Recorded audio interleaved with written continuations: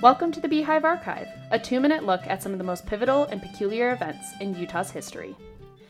Beginning in 1912, thousands of adventure seekers hiked up the back of Mt Timpanogos each summer to ski down a small permanent snowfield called the Timp Glacier. For nearly 60 years, they took to the mountain every July to summit the peak on what was called the Timp Hike.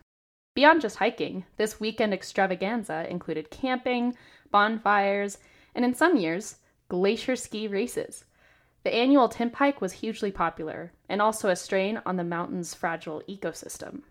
In the early 1940s, heavy snowfall covered the rocky landscape in a thick layer that lasted through the summer months, allowing hikers to ski or slide down the mountain in July. Skis, boots, and poles were loaded onto horses and toted up to the snowfield.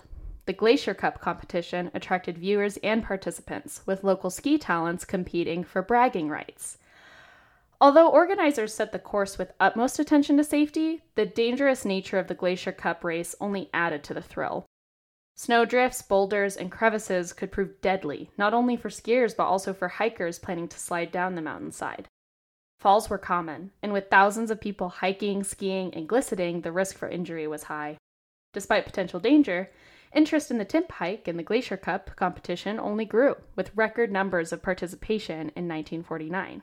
Unfortunately, the summer ski seasons were short-lived, and alternating dry and wet seasons threatened the size of the snowfield.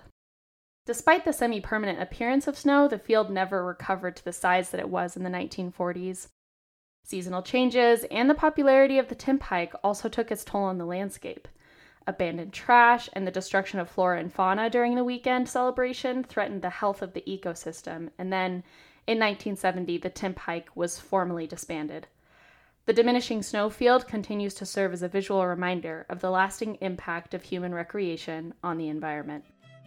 Find sources and past episodes of the Beehive Archive at utahhumanities.org. For the Beehive Archive, a production of Utah Humanities, I'm Megan Weiss.